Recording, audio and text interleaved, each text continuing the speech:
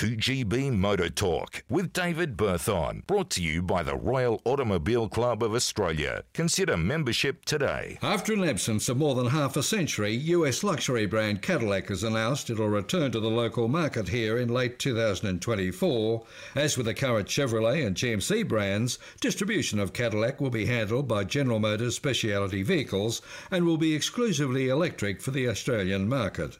First up next year, the large Cadillac Lyric SUV, manufactured in right-hand drive in the US, followed at a date to be announced by the smaller Optic SUV and Celestiq sedan. Visually striking, the Cadillac Lyric is the brand's first battery-powered vehicle, and for this market will feature all-wheel drive and dual electric motors, US testing suggesting a driving range of 494 k's.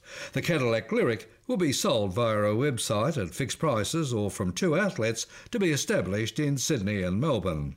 I'm David Berthon.